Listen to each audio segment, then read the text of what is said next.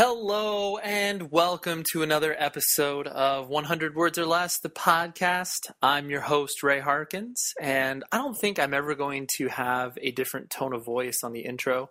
It's so comfortable to do that, and I really don't know any other way to introduce the show. So if anybody has any suggestions, let me know. But you're always going to get the hello.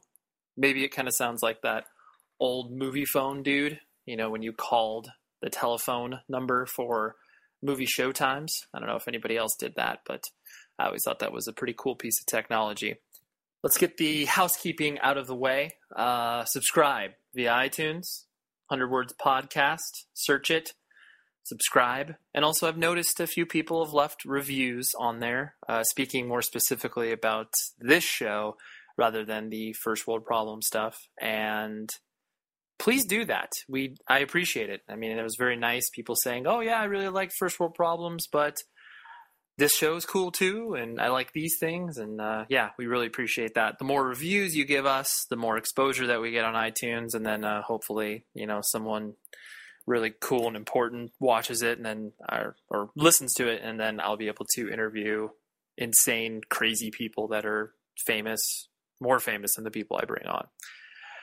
Not to say that that's important or anything, but in any event, that would be cool.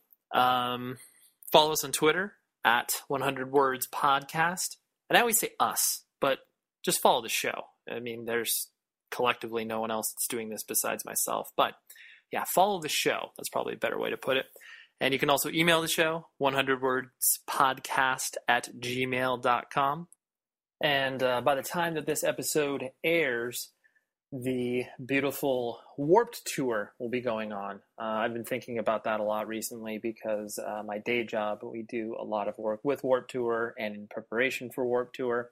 And so that's kind of been my life over the past few years. And actually even before that, when I was working at Century Media Records, we had some stuff going on at Warped Tour as well. But it's just become such a part of I guess obviously the music industry in general and just kids' lives as a whole. I feel like the moment you turn, 12 or 13, you have to go to some Warped Tour.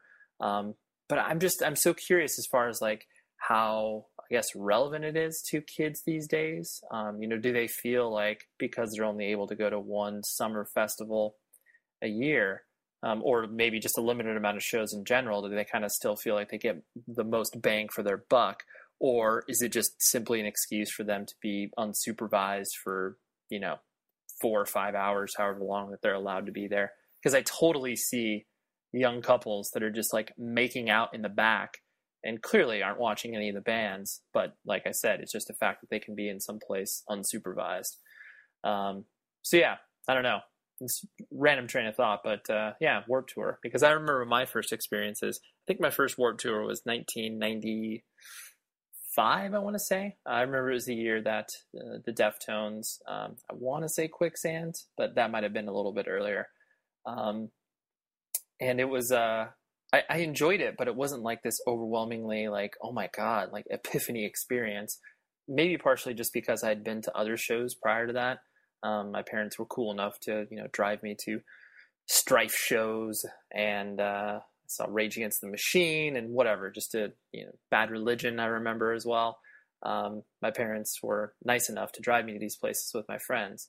So because I'd experienced that, maybe, this huge venue and outdoor festival wasn't as exhilarating. But I just remember sitting in the bleachers, kind of in between the two stages and just kind of looking back and forth between both main stages. This is when they obviously didn't have 9 million stages like they do now. But let me know your thoughts on Warped Tour. Do you still go? Do you still care? Do you pay attention to the lineup when it gets released? And, kind of where it sits in the cultural landscape, as it were.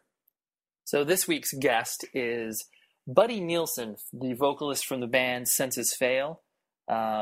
Many of you may have heard of the band because they have been at it for quite some time. They've toured with pretty much every band you can possibly imagine, and they're still kicking. They're actually going on Warped Tour, like we were just talking about. They're going on Warped Tour this year, and they're they're releasing a greatest hits record on Vagrant/Workhorse. And Buddy has always been, from my outside perspective, because this is actually the first time I've ever had a chance to have a conversation with him, he always shoots it straight. The band has always been kind of, outspoken, especially from Buddy, the vocalist perspective. And while musically, I may have never really followed the band and been like insanely supportive of that, I've always been, really respectful for what they've done, just because they kind of hit right as all the sort of quote unquote screamo stuff was happening. But it seemed like they were, coming from a genuine place. Like they obviously like wanted to play this music as opposed to wanted to cash in on whatever scene was happening. And so I really enjoyed this conversation, and Buddy definitely laid out a few things that he really hadn't revealed before, or had the opportunity to reveal in regards to the way they dealt with record labels and kind of, the navigations that it takes sometimes as a band to, make compromises and or not make compromises. But I think it's a very compelling conversation, and we did it over the phone one afternoon.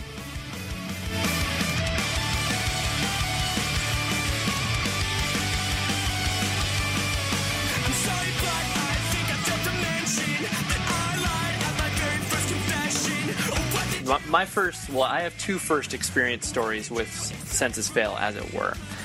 One is I used to work at an independent record store, and it was right around the time that you guys got picked up by Drive Thru, and basically shit started getting real with Senses Fail.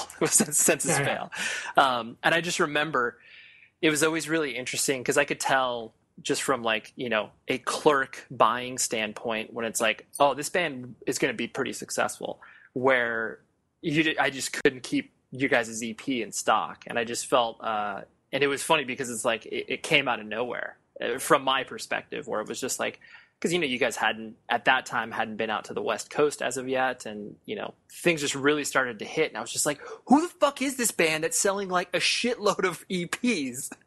That's just how it happened. That's just, it was just like that. It just kind of happened. I really don't know how it happened. Just got lucky.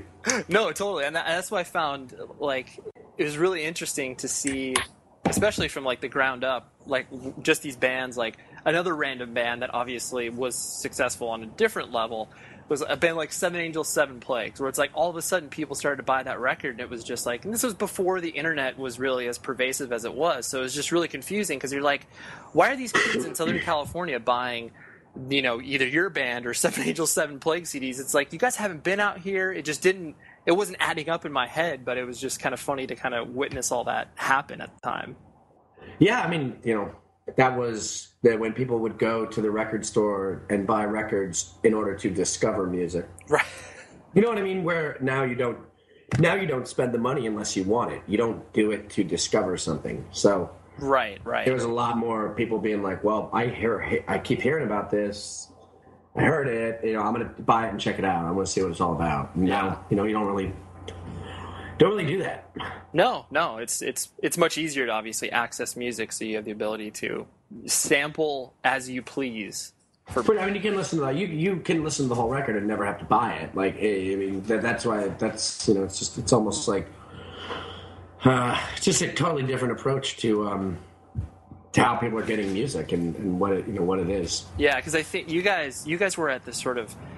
You were at the infancy of when music was obviously a little more spread online, as opposed to, maybe 2 or 3 years before, where it was you still you still relied on, like you said, record stores, where it was that was kind of, your entry point, where it's like, oh yeah, I'll buy this because the record store clerk says it's really good or whatever, or my friend told me that it's good. Yeah, I think people still do that. Sure. I think people definitely go off the word of their friends. More so than ever. That's what every record label wants to figure out and has been trying to figure out, is what spawns word of mouth. And there's nothing that does it. It just happens. It just happens. You just happen to be that band at that time, or you're not. Right. Yeah. Yeah. You can try to spend a lot of money to create that, but that's not always the case. It never really is. It's it happens so infrequently. Right. Or you have a record label that sort of is the word of mouth for the time, and that is how it works. You know, Right. that all the bands you sign get talked about in the music scene. And Right. that's one way to do it, but that only lasts for so long. Mm-hmm.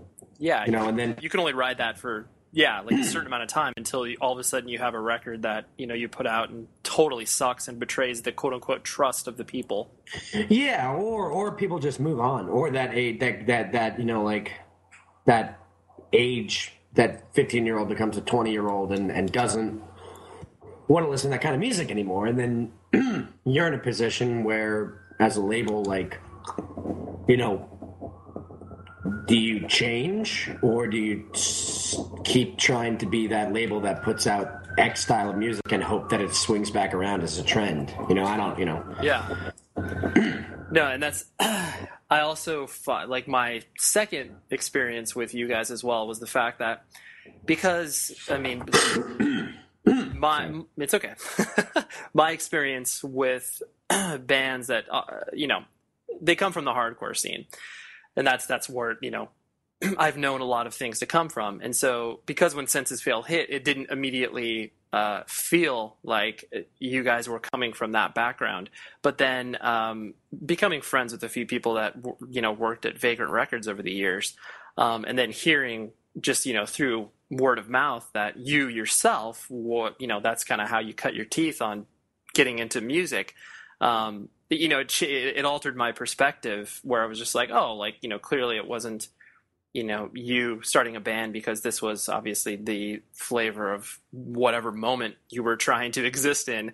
It was the fact that it's like, oh, okay, like, you came from that scene, but you were combining various different influences to create something that, for all intent and purposes, what you were trying to do was, newish in a way.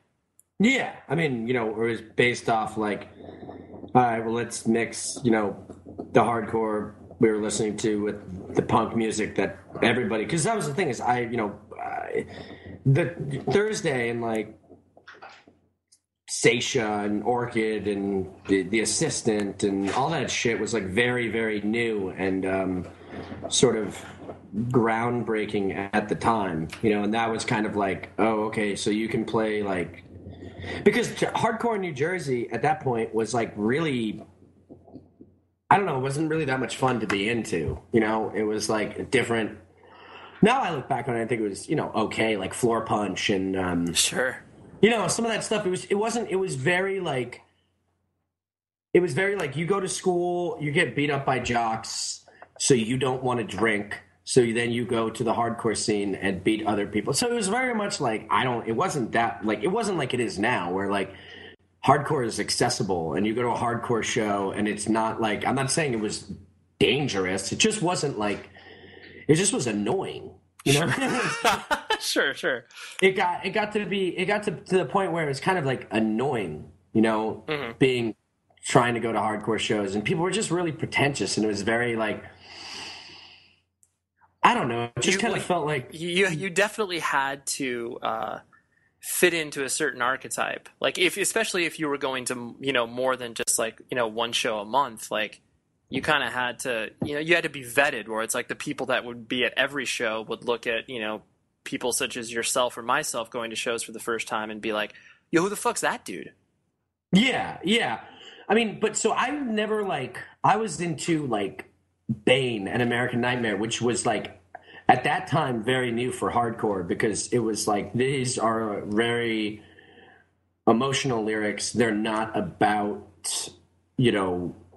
fucking shit up or my friends or hanging out with my friends, because that was all during like the Youth Crew revival. Like the first Youth Crew revival was like, all those bands in the late 90s, like Sure. Mouthpiece and In My Eyes, and I liked a lot of those bands, like Count Me Out, and just sort of the turn of the century stuff that I think. But like when I first started going to shows, the hardcore scene I thought it was kind of hard to get into. Sure. But so I got more into like the offshoots of hardcore, like you know, going to see Thursday, you know, in Legion Halls and Saves the Day. And, you know, one of the first times I saw Saves the Day was when they played with Bane, because the first tour they did was with Bane. Right. You know, and there were just a lot of cool bands in New Jersey doing something different. Like Turning Point went from being, you know, a youth crew hardcore band to being this sort of like avant-garde, like, whoa, I didn't know that you could do, you know, I didn't know that you could be hardcore and do a bunch of other cool things. Right. Or have slap bass in your band. Yeah. You know, and then like American Nightmare was out at then, and that was really like, if there was any band that kind of out of nowhere, you're just like, whoa, this band is cool and new and important. It was like, there's something special about there was something special about, you know, the band and about the lyrical content, which wasn't featured in a lot of the other, you know, hardcore that people were really championing, you know, like behind at that point. But yeah. So I mean, I don't know. I mean, I always liked hardcore. I think I got more into it the older I got and the more I went back, because when I was really, you know, 14 and 15, I just, it was kind of a little scary to get into, because you kind of felt like, I thought that the whole point of being in the punk scene was to just be a part of, you know, stuff that was against the mainstream. And then you found out kind of there is this subculture in this subculture that is even more sort of exclusive than the people that you're dealing with in high school. No, it's like a different version where it's like, if you're not accepted in high school, you can obviously create your own culture alongside of it. Yeah. I mean, I you know, so like I grew up listening to Epitaph records and Fat Records and finding out a lot about hardcore from that, and then, you know, really going to local shows and then finding out about like the screamo stuff and that what was going on with, like, you know, like I said, like we were even talking about Seven Angels, Seven Plagues, and sure, and Stacia and Orchid and The Assistant and that sort of like new genre that came out of hardcore that was an offshoot of, like, Ashes. Do you remember the band Ashes? Of course, yeah. Brian McTiernan. But Brian McTiernan was, you know what I mean? So there's just like this really cool, like, northeast scene of all this stuff, which I was like, okay, I really like hardcore and I really like this, but, yo, I still like Millencolin. Yeah. You know? Sure. And I want to make a band. And that was sort of what we came up with, you know? You're like, I can't, I don't want to just, you know, focus on one musical styling, so to speak, when you can kind of, you know, combine these different influences to potentially create what. And it was just weird because we did that in an isolated thing, yet all over the country people were doing it as well, which was really like, you know, I didn't know about Thrice until we had really started as a band. So it was very strange to find that, like, to find out about these bands while your band is starting to come together and be like, whoa, there's other people that are like really, because, you know, Thursday wasn't catchy. Like, it's not like no poppy, where Census Fail is like catchy and Thrice was catchy and like Finch and sure, some of these other like bands of that nature were catchy and poppy. And it was so strange to think that a lot of the same people, like, it was like a style of music that other people, we hadn't really talked to each other and been like, hey, we want to sound like Thrice, or right. Hey, we want to sound like, we want it to sound like Grade mixed with Saves the Day mixed with Thursday, you know? Right. That's kind of what we were trying to do. And like, there were a lot of other people trying to do that, but none of us really were in contact with each other, which was the really strange thing, you know? Right. You were just kind of, you were witnessing this stuff pop up all around you, and you're just like, oh, I guess all of us had kind of the same idea in different factions. Yeah. You know, I think we really did, because it was like, I remember like when we first did our EP, I heard about this band called Boys Night Out, and I'm like, this is like pretty much exactly what we're trying to do. Yeah. You know, and I was like, that's so... But but it's not weird because they were being influenced by grade and, Yep. you know, and it makes total sense that this small Northeast music scene expanded a little bit more with the internet, and people stopped making music just necessarily based on their immediate like local influences and being more influenced by what was out there. I always thought that it was funny because people would be like, Census Fail sounds exactly like Thursday, and it's like, or exactly like this band. And it was like, I didn't even know what that band was, right. you know, and until we really like started getting out there and playing and, you know, really trying to do it, you know. Sure. And on a local level. And I was like, oh, okay, I know about all these bands. But then it was just like really weird when people were comparing the music that you initially put out to other people's music that you'd never even heard of. Yeah, yeah. No, that's definitely a lot of people. A lot of people can look at Census Fail at the inception, at the very beginning, and just be like, you know, who are these kids? Where do they come from? Like, they've got no context. You know, they're not credible or whatever. Just because, you know, it's like, oh, they put out Drive Through. It's like, what does that have to do with independent music? And there's so many negative things that people could have put on that, but you guys clearly weren't coming from that spot. Yeah, no, and like we didn't even know enough to like try to like clear the air on that. Right? Like, yeah, you guys were like, whatever. Yeah, I was just like, hey, I play in people's fucking basements and I play at Legion halls. Like, I don't know what else you want. I don't know what do you want? What else more punk? Like, what else am I supposed to do? Like, right. I'm not a crust punk. That shit's stupid. Where's the checklist? Where do I? Yeah, like, what do I need to do? Like, I'm not a crust punk because all the crust punks I know are rich. Right. So, yeah. No, I definitely am not taking my parents' money and trying to live on the street. Like, I live at their house, and we, you know, I don't know. It's just like there was a lot of backlash. I mean, because people, I think, felt like we were coming off the heels of a lot of stuff, which was really by accident. It just kind of all happened all at once. Like, you know, right when we had our EP come out, like, Taking Back Sunday was coming out, and Brand New was coming out, and it was just sort of, we came on the heels of that and wrote a lot of success of those bands. But, you know, initially when we first started, it was, you know, those bands were very tiny, and it wasn't like we were sitting here mimicking them, or even, I barely even knew about them. I think I remember one time we went and saw Taking Back Sunday. They played in Teaneck, New Jersey, and then like 2 months later they were huge. It was really, it wasn't like, because I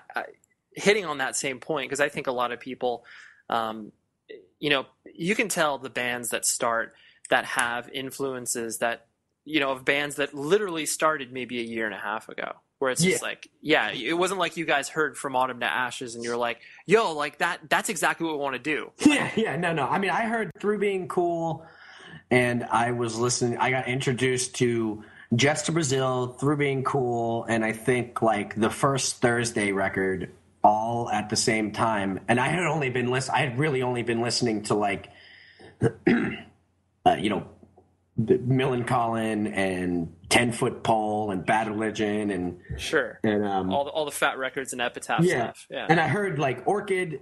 I went and saw The Assistant, and then I got the, you know, Through Being Cool came out. I got that.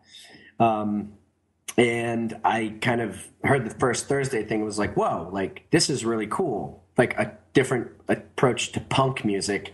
You know, it doesn't all have to be like skate punk, you know? Right. And were you always, like, were you born and raised in the sort of northern New Jersey area? Yeah. Where in particular?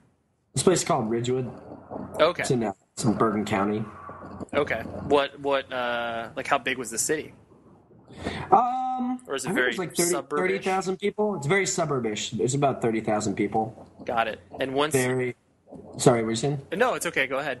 It's a very, you know, kind of like snotty upper middle class, yet dotted with middle class families. So it's a kind of a weird, you get like I don't want to say a strange dynamic, but you get half the people in your high school class are completely loaded, and the other half are completely just, you know, normal, like, you know, normal, like paycheck to paycheck, where it's like not like paycheck to paycheck poor, but like no, we're doing all right. Yeah, where they're doing all right, and you know everything's okay, and it's a nice town to live in. But it was very like really really rich, and then people, you know, living normal lives just like the rest of middle class America. So Sure. What was your sort of gateway? Like, you know, who introduced you to independent music and obviously all the, you know, sort of Epitaph, Fat Records stuff that we were talking about, or was there something a little bit earlier? I mean, I guess I got into metal, you know, like everybody did. I mean, I got into, you know, I will, you know, when I first started listening to music, I started listening to music in 1994. Mm-hmm. So, you know, I heard Rancid and Green Day and The Offspring. So I was immediately like, oh, I like this style. This is the kind of music I like. I like, you know, out of all of them, you know, I liked Rancid the best. So I kind of followed Rancid and started, you know, well, you know, what you used to do is you open up the back of the CD and you look at the bands they thank, and then you look up the bands that they thanked, and you're like, oh, okay, I'm going to check out, you know, Sure. Dead Kennedys, or I'm going to check out, you know, or this band and that band, and I just started buying. You know, I don't know. I got weird. I took a right turn. I got into like hip hop, but that was cool because hip hop in that time frame was like amazing. The best that would, you know, I remember 36 Chain, like Wu-Tang. I got way into Wu-Tang and, you know, and all that stuff. And then took another turn back into, I think once like, when I really got into music, it was listening to Metallica. Mm-hmm. And then really, I just bought like an Epitaph. I bought an Epitaph comp. I bought Punk-O-Rama 1. Great compilation. Yeah, I bought Punk-O-Rama 1 and then just started buying Victory Records comps and Vega Records comps. And I bought all these comps, and then I would buy local comps. And, you know, that's just how I found out about all this stuff. Is I just would go to the comp section, buy a bunch of comps, find bands I liked, then go back to the store and buy their records. Nobody really got me into it because there was one kid in my high school, and we would trade records. He would always wear an Earth Crisis shirt or a Good Clean Fun shirt. Amazing. And that was him.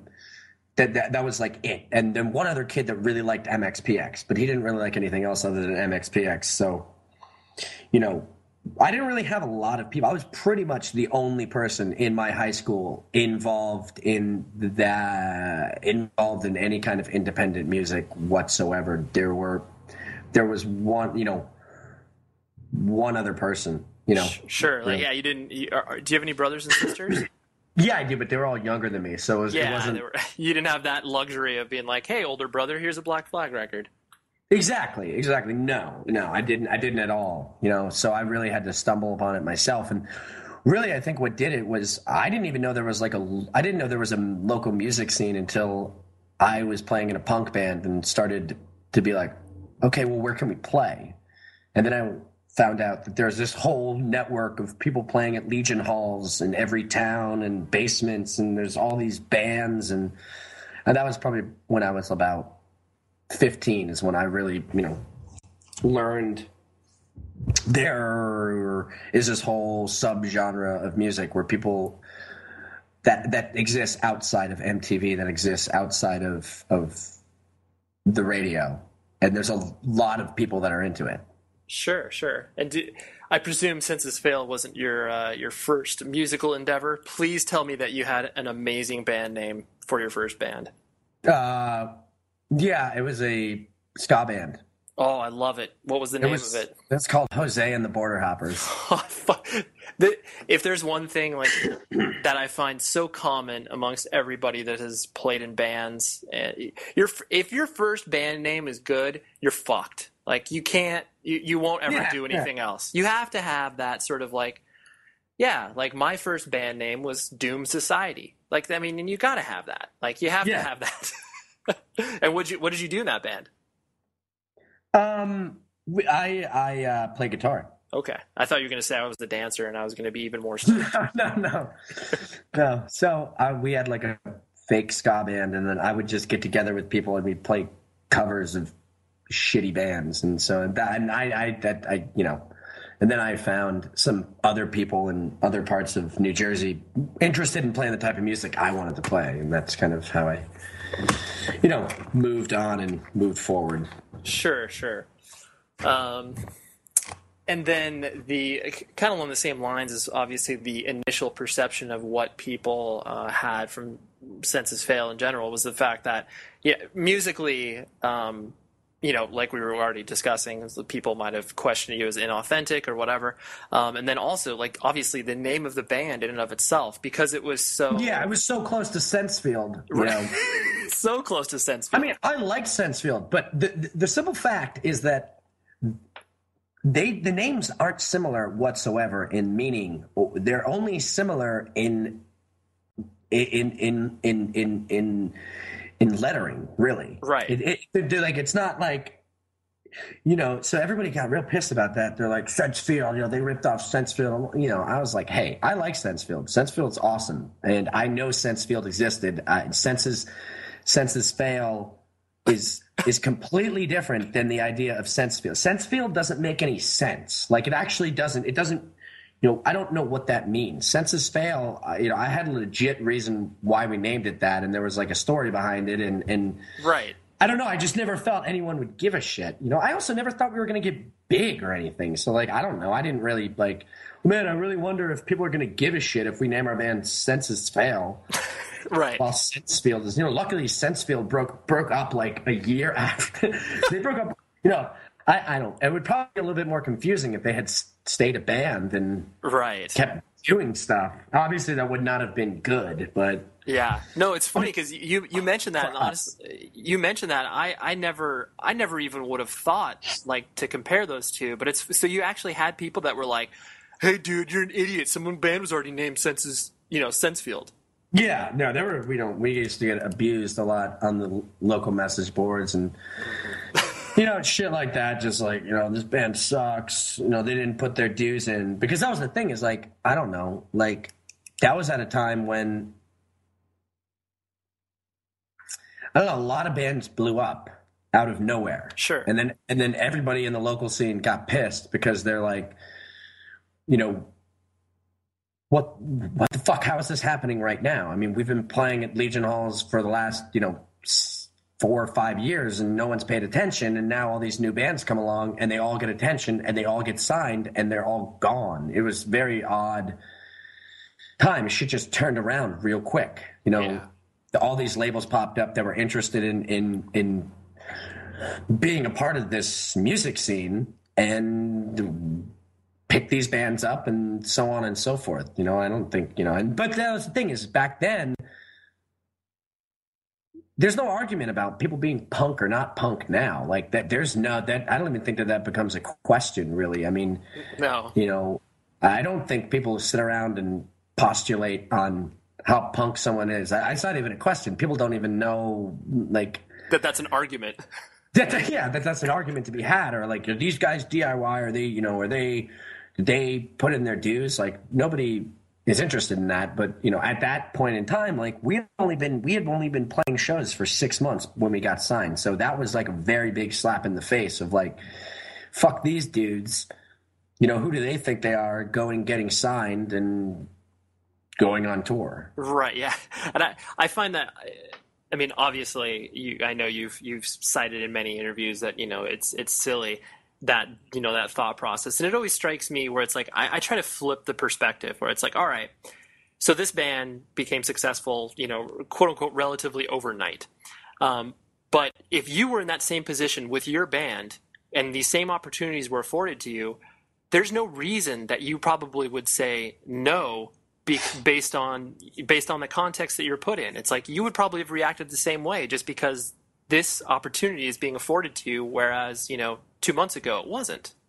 I mean, I've always known in my heart that I am DIY and I'm more punk than almost any of the people that think are punk, because I've been put in situations literally where people have literally asked us given us opportunities to do things that would go against things that I stand for on levels with lots of money involved and lots of opportunity. And we've literally said, I'm not doing it because I don't want to play that game and I don't believe in the ethics of that. So it's like, I don't really talk about it too much because I don't really give a shit. Sure. But now that we're on the subject, it's like I would be willing to argue with most people out there that think like,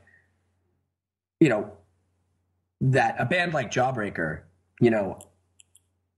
who is considered one of the most punk bands of all time. Sure. They're so punk they don't even play anymore. Right. Right. It's just like Senses Fail has never been on a major label by decision. Mm-hmm. If you round up all the bands from our genre and from our time, we might be the only band that always stayed independent. And that wasn't by accident. That was specifically for the reason that we believed in independent music people, regardless if you like our music or not, we never had anybody ever tell us what kind of music to make.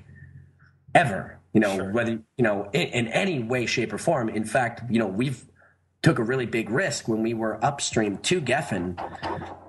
We were only on Geffen for 6 months, and they wanted us to re-record our entire record because they thought there wasn't a radio hit. And we said, fuck you. We leaked it on the internet, so you can put it out. We're not doing shit, Which record was this? Let It Unfold You. Interesting. I knew you were upstream and everything like that. I didn't know that there was. Yeah, I don't really make a whole point to talk about it because it's just I don't know. It's just not something that usually ever comes up. But yeah, we were faced with a really difficult decision. Like, do you go, like, our manager at the time was the manager who manages Deftones, System of a Down. We bought in. We got upstream to Geffen, not by our choice, because of the deal they had with Drive-Thru, because we sold so many of the EP. They said, well, we need to take this band because we're taking the band. Yeah, you can't handle this at an independent level. These guys are breaking through. Yes. So we were like, okay, well, we need to get management that reflects this situation. Mm-hmm. And so, we did our homework and we thought, like, okay, well, this guy manages the Deftones. This guy, I love the Deftones. I think the Deftones are they embody what I think you can be as a successful artist that sticks to what they are, spits in the face of sort of what is current, yet also is able to flow with it. Sure. So I was like, this is cool. This guy manages Poison the Well. He was working with Poison the Well too, and Deftones. And we were like, okay, well, this guy knows what he's doing. He has a relationship with Geffen. Let's get him in here. And I look back on us, and it's like I manage bands now, and if the band came to me and wanted to do this, I would have a hard time telling them that this is a good idea to do. But we were like. They came to management and we're like, there's just no single on here. We just don't hear it. We just don't. What we want the band to do is to go back in and record a couple more songs. And management came to us and said, hey guys, we're just in a tough position here.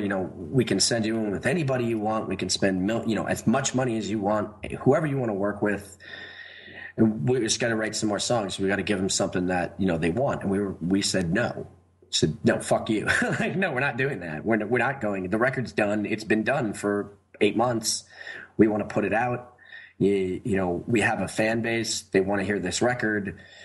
No. And Geffen was like, well, you have to. Right. You have no option. We're not putting it out as is. So we can either shelve your record or you can just go write some songs. Like, why not just write some more songs? You're a band. You write songs, And the whole point was we're not writing music for the radio. We don't want to be on a major label. We didn't do this to be a part of this. We don't want to give in. So we fired our manager because he didn't agree with us. He thought we were being stupid. And the owner of the label at the time, brought me out to California to try to explained to me what he was doing, and he sat me down in his big major label office with puddle of mud, plaques on the wall and Limp Bizkit and this guy. This guy was. I totally thought, not to interrupt you or your train of thought, but I totally thought that Puddle of Mudd was going to be sitting in the same room with you, trying to convince you to. I was like, holy shit! But this guy, the owner of the label at the time, he basically was responsible for Limp Bizkit, single-handedly signed them to his smaller label, and then he eventually ended up running Geffen Records. But so, he was responsible for a lot of the garbage that was going on in those days, what popular rock music was. And this guy, to me, this guy was the enemy. So he brings me out there, he sits me down, and he opens his mouth and he calls me Bubby. He's like, Bubby. So he didn't even know my name. Oh my God. You're like, great. This is a perfect way to start. Thanks. Yeah, and I was just like, dude, this is ridiculous. And he was showing me pictures of his wife, and he's like, man, she's so fucking hot. Like, don't you want a hot wife? And don't you want to own the world? And I'm like, my thing is, I was also nervous that we were going to be in a position like a lot of other bands where we end up on a major label, we play the game and we lose and we end up screwed, which is what happened to a lot of bands, regardless of the ethics of that. That was a major part. I wanted to say fuck you to them because I felt like they didn't care about the band, and I didn't want to play the game and I didn't want to make music for those reasons, because at that point in time, I'm 22 years old, and what means something to me is trying to make music the way I want to make music, and that was it. Sure. I didn't care about money. I don't need money. I live on the road.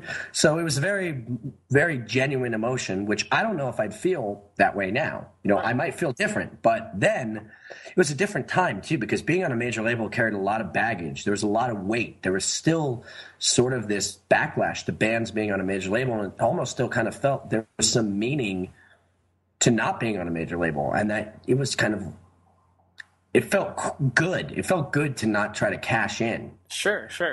I liked being a band that never cashed in and took the risk, because I felt we played it right and we stuck to our guns and we stuck to what we had to do, and we never had to do anything that we didn't want to do.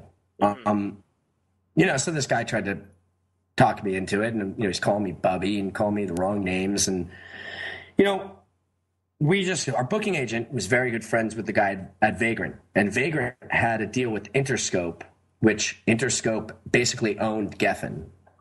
So we kind of finagled a way where we said to them, look, this label that's under the same tree of business wants the band wants to go there, just let them go there. Just it's going to be a pain in the ass to work with this band. They're making shit difficult already. Just send them over to the minor leagues. Send them over to Vagrant. Sure. Just send them down there. So we got sent down there, and that's where we've been ever since. Yeah. Oh, that's cool that you were able. There was a amicable solution to where, like you said, you weren't going to be stuck in the position where you're just like, yo, we're fucked. Well, every single band other than Rise Against that came out on Geffen in that time frame is gone, mm-hmm. and was destroyed by that label, and they didn't make it out. They didn't make it out, and they're not bands anymore. All of our peers that were in that situation got eaten up and spit out, and I didn't want to be a part of that, and we didn't have to sacrifice, and I just thought it was a smarter business decision to not shoot for the stars, but to stay middle of the road and try to do what we want to do. And I don't know, just be okay with being mediocre, if that makes any sense, as opposed to yeah, hey, you were looking at the long game, where it's just like, there might not be a chance for you to make as much just from a monetary standpoint for 2 years, but it's like, hey, if we're able to stretch this out over, a 10 to 15 year period, it's like, that's more gratifying overall, because you wouldn't have to, bend over backwards to make someone else happy because you weren't playing by their rules. Yeah. I mean, that's what the decision was made, and we put we took a big risk not cashing in, because, who knows, we could have signed to Geffen and we could have been the biggest band in the fucking world. Right. We could have been. We could be where Rise Against is.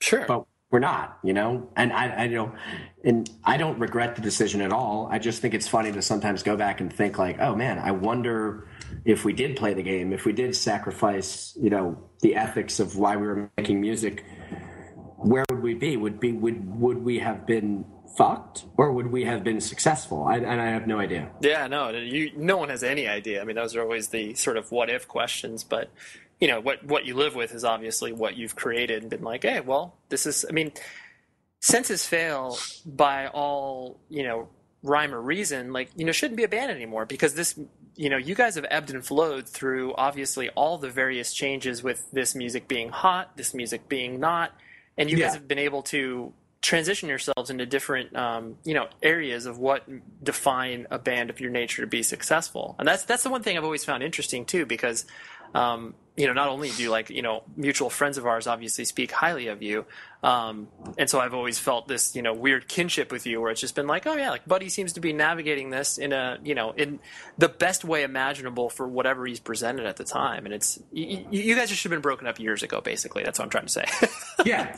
Well, we've been smart enough to make the right decisions where other bands aren't. Other bands, you make one wrong decision, that's your band. Mm-hmm. That's just how it is. That's just, and if you have to make the right decisions, which means you have to pay attention. But I think more so bands stop being current. Like, I saw an interview with one of the guys from The Used, and he was like, yeah, we're thinking about taking this band Dance Gavin Dance out. I heard they're really blowing up. I want to be like, dude, like 4 years ago, or what, where have you been? Right. You read an online article from 2 years ago? Yeah, like, that's the problem. A lot of these bands get out there. This music's stupid. This new music's dumb. People don't do it the way they used to do it, and they don't pay attention. So they can't actively navigate what's going on, and they can't stay current. Mm-hmm. And I think that's a big problem with a lot of these bands, is where you see, like, these bands' fans grow older and they don't keep younger fans because they aren't current, because they're not, associating with what's going on in music. It's like this, they were associating with it. Now they want nothing to do with it. Right. Yeah. They lived in it for a while, but then for whatever time they spent away from it, they literally spent away from it, and like they didn't pay attention to anything. And that hits on a good point I was going to bring up a little bit later, where I always found it really, admirable and interesting, especially what you guys have been doing over the past 2 or 3 years in regards to where you have been able to call a lot of the shots of what you guys have done as far as bringing bands on tour. I mean, you actively pay attention to what's happening with music, and not only just from like a business standpoint, but just as a sheer fan, where you're just like, hey, there's this band called Title Fight. They're incredible. We're going to take them on tour. And like giving these opportunities to bands that would never play in front of the crowds that you guys bring. And, you really, I mean, it's anybody that's paid attention to you guys' like touring over the past few years really has to notice that. And I presume that's intensely deliberate on your guys' part. Oh yeah. I mean, but that's the thing is, who are we going to bring out? What are we going to go, are we going to try to stick to, touring with The Used, or what are we going to do? What do we do? Like, you want to, I like these bands and I think they're cool, and I want people to hear them. And it also works in the way that like I said, you get new people to check out Senses Fail. It's like I want Senses Fail to be a part of the same music scene that we were a part of 10 years ago. It just changes. There's always bands doing it. It just, the bands change, and you either pay attention because you like to pay attention, or you don't.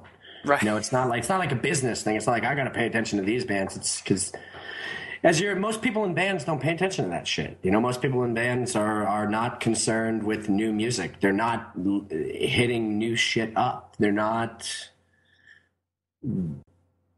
they have invested in it. Sure. Or they have, they employ people around them, such as like, their management needs to keep on top of it, or their booking agent needs to keep on top of it, and they don't need to do it themselves. Yeah, that's true. And I've found that, those are the last people to know. Right.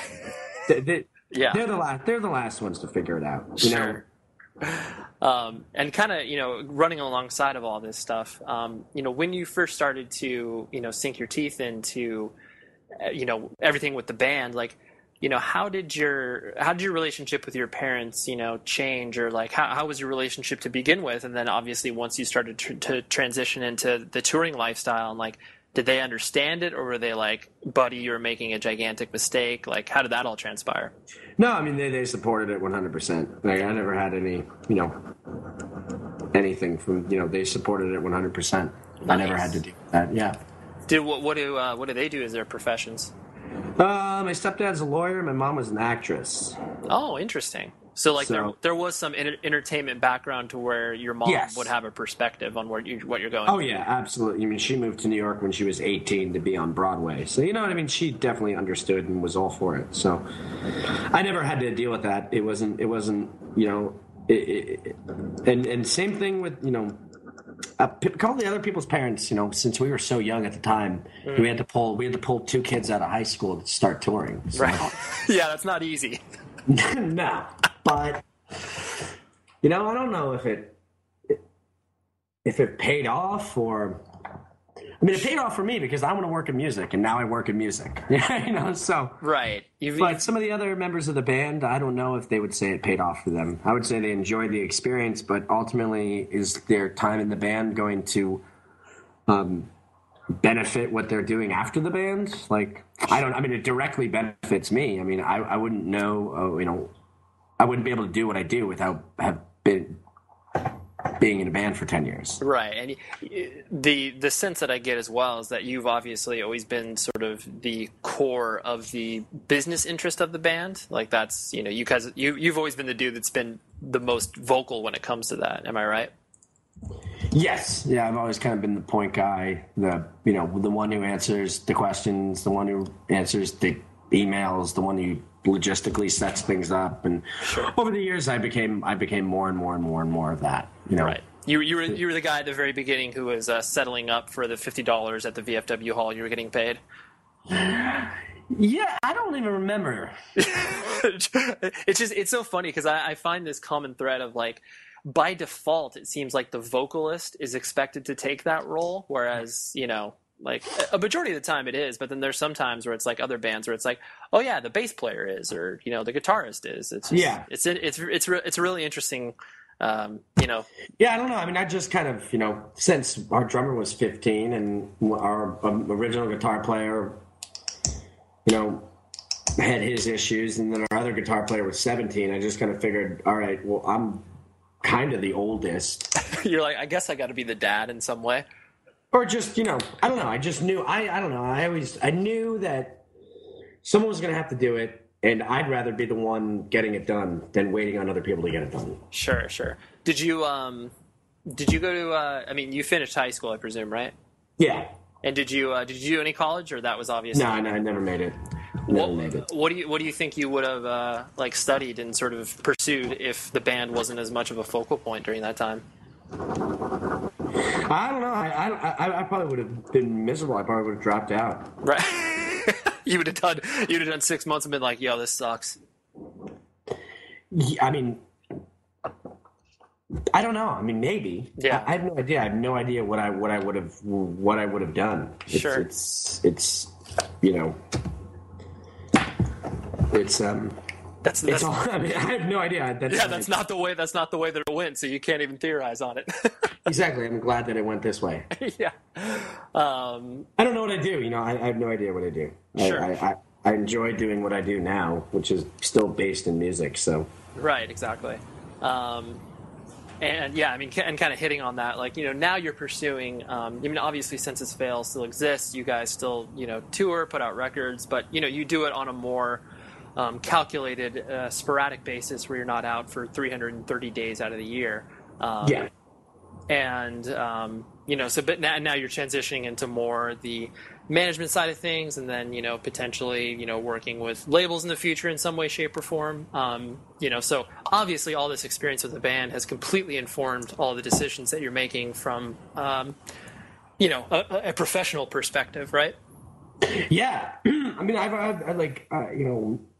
I've been through so much more shit than almost anybody who's been on the label side of things, or management side of things. Like we've been through everything from, people suing us to, being contract disputes. I mean, just anything that you can possibly have happen to a band, we've pretty much had it happen. So I think that's left me in a really good place to objectively look at other people's business and other decisions that people make and throw in my 2 cents and have it be pretty accurate and educated. Sure. And I'm sure there's also a semblance of trust as well with the bands that you work with, because obviously you've been there. You haven't been sitting in an office for 15 years and you have no idea what it's like to be on the road. Yeah, exactly. No, the band's going to complain to me about something, and it's like, dude, I don't know how many times I've been there. It's I don't know what to tell you. Quit being a pussy. Right. You're like literally stop, because I know you're being a pussy, and don't try to make up. Don't try to tell me something different, because I know what's going on out there. You know what I mean? Yeah, you're like, I've experienced this. I know exactly what you're talking about.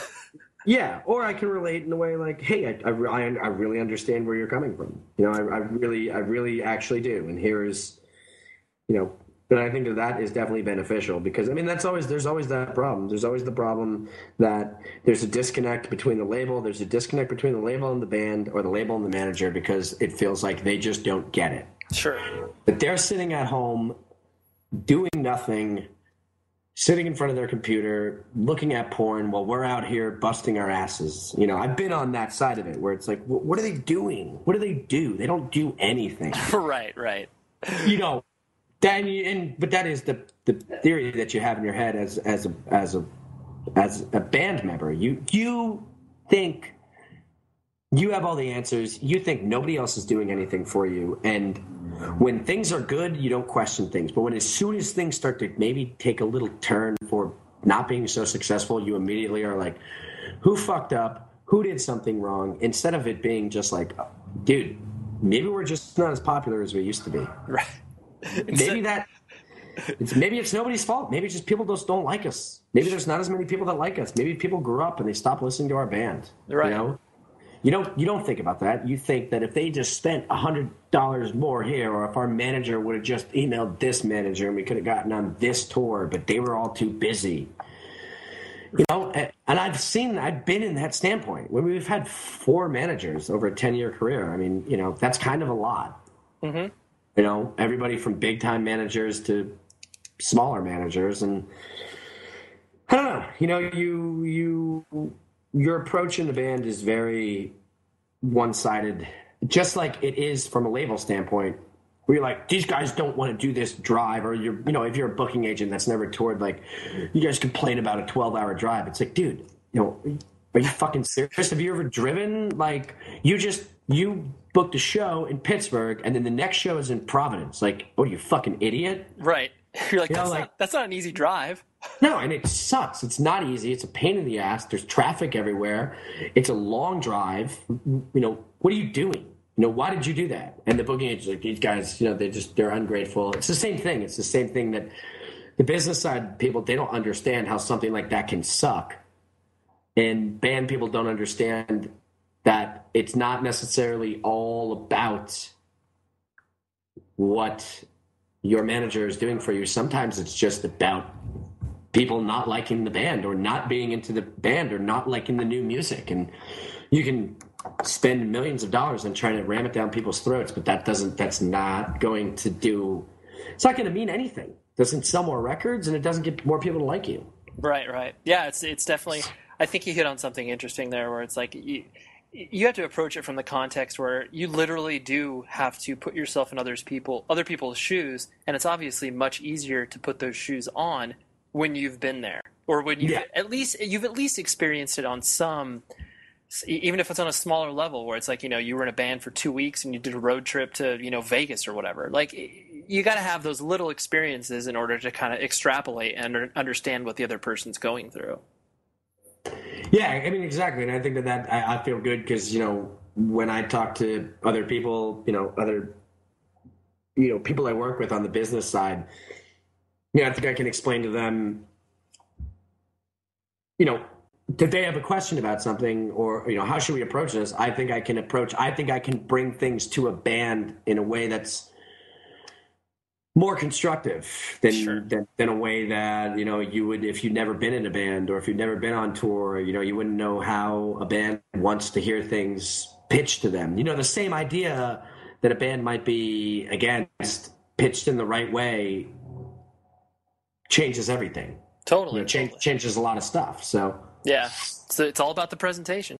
Yeah, and I think that's half the battle is when you're talking to a group of 5 dudes who, are all have their own opinion. You really need to address it in a way that is constructive and lays out the pros and cons, really addressing the pros and the cons, not just shaded to what you're trying to sell them.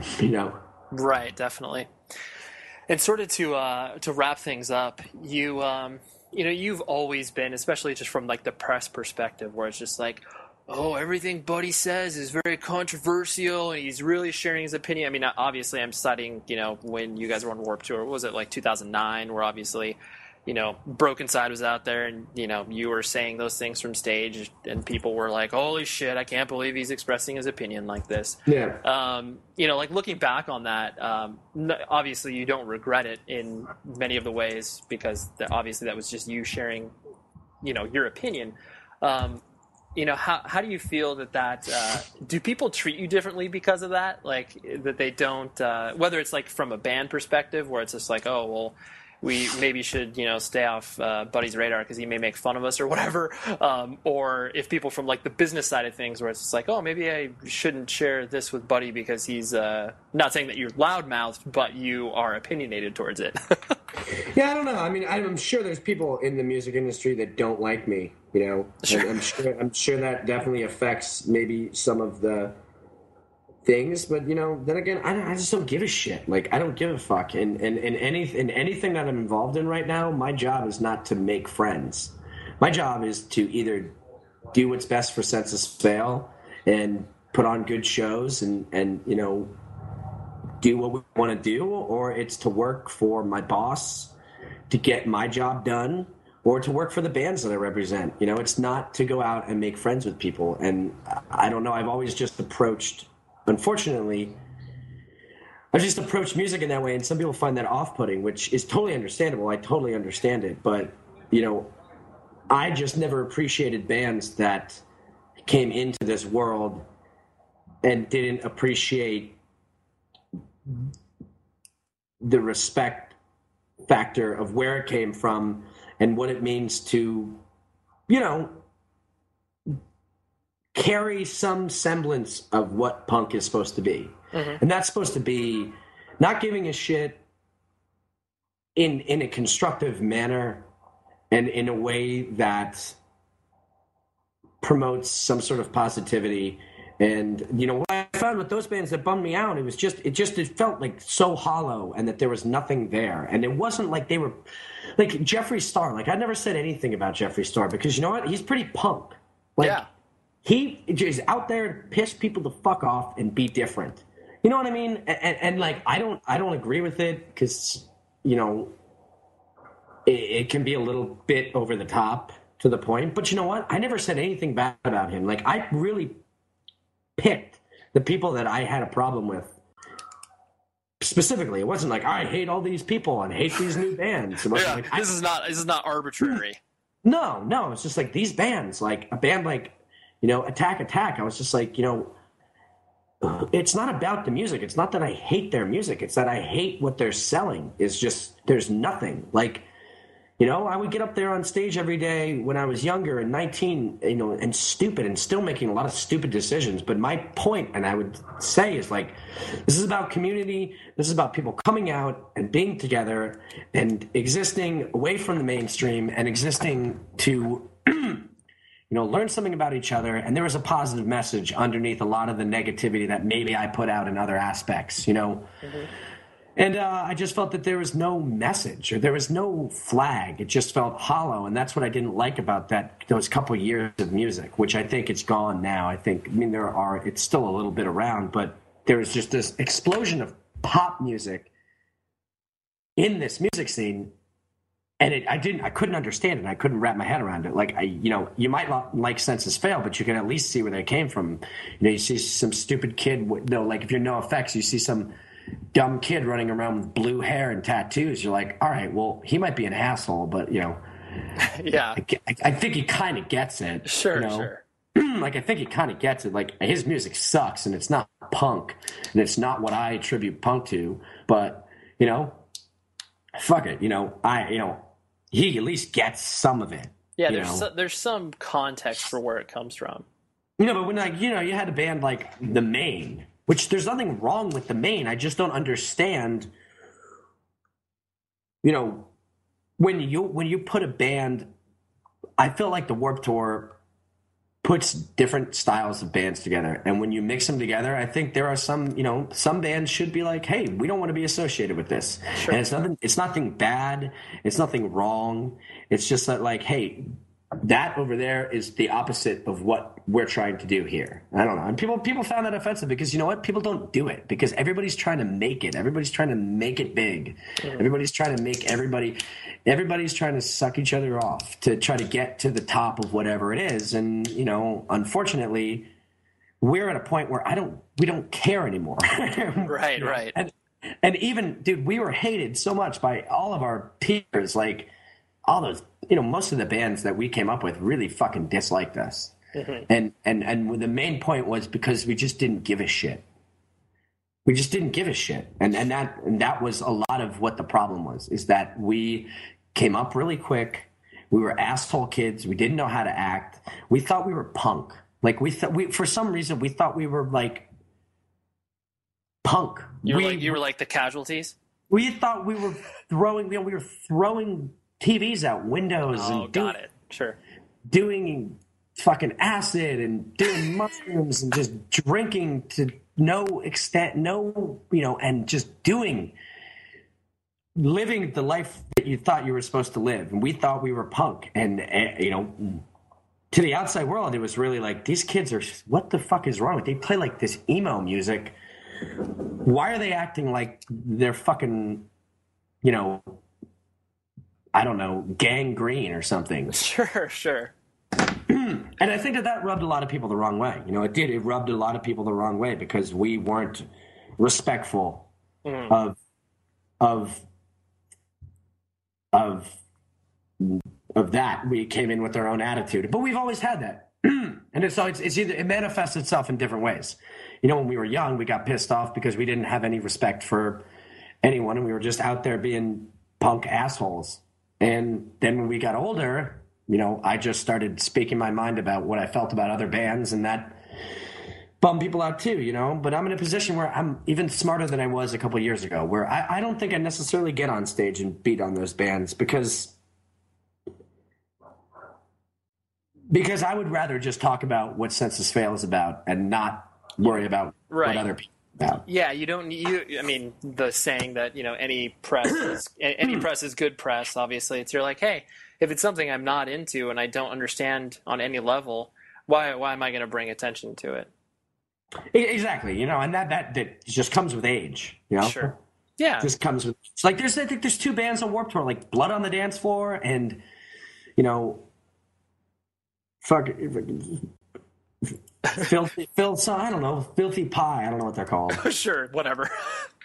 And like a couple of years ago, I would have made a point, like, I'm going to call these bands out, but you know what? Like, that means they're going to come and talk to me, and they're going to want to like be like, dude, why do you hate our band? And it's just like, who cares? Let them do what they're going to do. And the other thing too, a couple of years ago, it was a lot more rampant. It was like you were being surrounded by like all of it. Like, it was all like in your face, like pop bands and these bands playing this electro music. And it just felt like, now you have Man Overboard and Title Fight and Balance Composure and Koji and all this shit that's awesome, to kind of balance out some of the shit that you don't feel is authentic. Mm-hmm. But back then it was like, all the bands that we were friends with pretty much broke up or aren't on this tour. Sure. And we're surrounded by a bunch of stuff that's like we're on an island. It was like me and Anthony from Bayside, and we just walk around like I feel like we're on an island. Sure. It's like two guys that we're not punk to be with the older guys, but we're definitely not what this new shit is. Where are we? You're like in this transitional purgatory. Yeah, like dude from Escape the Fates wearing a cape before he gets on stage. It was like me. It was weird because it was like me, Anthony, and Dallas Green, and we were just like, what is this? Like, where did we come from? Like, sure. And it was an awkward stage, and that's why I spoke up about it, because it was just like, where did all the good young bands go? Yeah. Why when we look around at the bands that we have, okay, here are the bands you can take on tour. Why do all of them feel like they didn't come from the place we came from? Sure. Or like, come from the place where I think ultimately the most important thing to remember, and I think exactly what you're saying, is like context. Like, bands need to have some sort of context when they are, sort of raising themselves, so to speak. I mean, because when you are young, you have no fucking clue what you're doing, and you're going to do like what you did, where you said, you were absolutely crazy, and you're very opinionated about certain things. But then as you grow, you need to have that context for why it is you're doing what you're doing. You can't just start a band just to be like, I want to play in a band. But there's nothing else. Like, that's the only thing you can hang your hat on. And it's like, those are the bands that you said, come up and, 2 years later they're gone. Yeah. And then that's my big point. It's like, no, but like I feel like there's the music right now for this music scene. It's not as big as it was a couple of years ago, but I think there's a lot of good bands in it, and it's cool. It's fun to be a part of it, and I'm glad to be associated with some of these younger bands. And it feels like the band weathered a storm of a really shitty time in independent music, when you have a lot of the indie labels that you associate with in this world putting out absolute garbage because they know it's going to sell, which is what they have to do. But still, like, the fact that some of that shit was even popular, but that it was popular within this music scene, like, right. You know what I mean? That's what was weird. Yeah, you're like, I get why it's popular, but why is it here next to me? Yeah, I mean, I think that was my biggest thing. It's like, what do how did that get here? Like, I thought I was supposed to be the odd band out on the Warped Tour. I thought Census Fail would be like, whoa, what is Census Fail doing playing with Pennywise? And, now Census Fail playing with Bad Religion makes more sense than 303, Yeah, oh, no, that's a very good point, totally. It's like, it was just, that's what it was. It was that mix of people who, but that's why Warped Tour is successful, because they do that. And, I don't know. Yeah. They know what they're doing. They obviously need to do it from a business standpoint, and, it totally makes sense. Yeah. But, I've learned my lesson and grown up, and obviously, it's not something that I would probably do now, but then the other thing is, too, people ask me questions like, I got hit on for like making fun of All Time Low, but I really didn't say anything bad about them. I really said, I specifically think they made a terrible decision with their music. I think they should have gone and stayed independent and stayed in this pop punk world instead of trying to be a Disney band. And I think it's going to ruin their career, and they're going to turn around and they're going to realize their fans got older and didn't follow them because they didn't stick to their music, and they tried to take the Disney route and it didn't work, and they're going to turn around and be regretful that, they made that decision. Sure. And that's all I said. But people, you're just not allowed to say things like that, I guess. I don't. Right? Yeah. No. Why are you expressing your opinion, buddy? That's a terrible idea. And I think that I'll probably hang out with the band on Warped Tour, and I'm sure it'll come up, and they will probably go, you know what, you were right. You were right. Writing a record with 15 different writers really led us to make music that we didn't like, and actually people didn't like either, because it wasn't cohesive. Sure. So it's like, I'm not trying to be an asshole. I was asked a question like, what do you think of All Time Low? And I think feel like they were an example of a band that I thought was really good and really had something going, and unfortunately made decisions that, of course, they're still way bigger than Senses Fail, and they're still going to be popular. But, you know, when you chase the golden horse, whatever you want to call it, like, right, the risks are higher, you know, and you can fall much further than if you play it safe, and the rewards are higher and the risk is higher. And, you know, it's just one of those things. Bands make it count over and over and over and over and over and over again. Sure. You know, they're going to make it.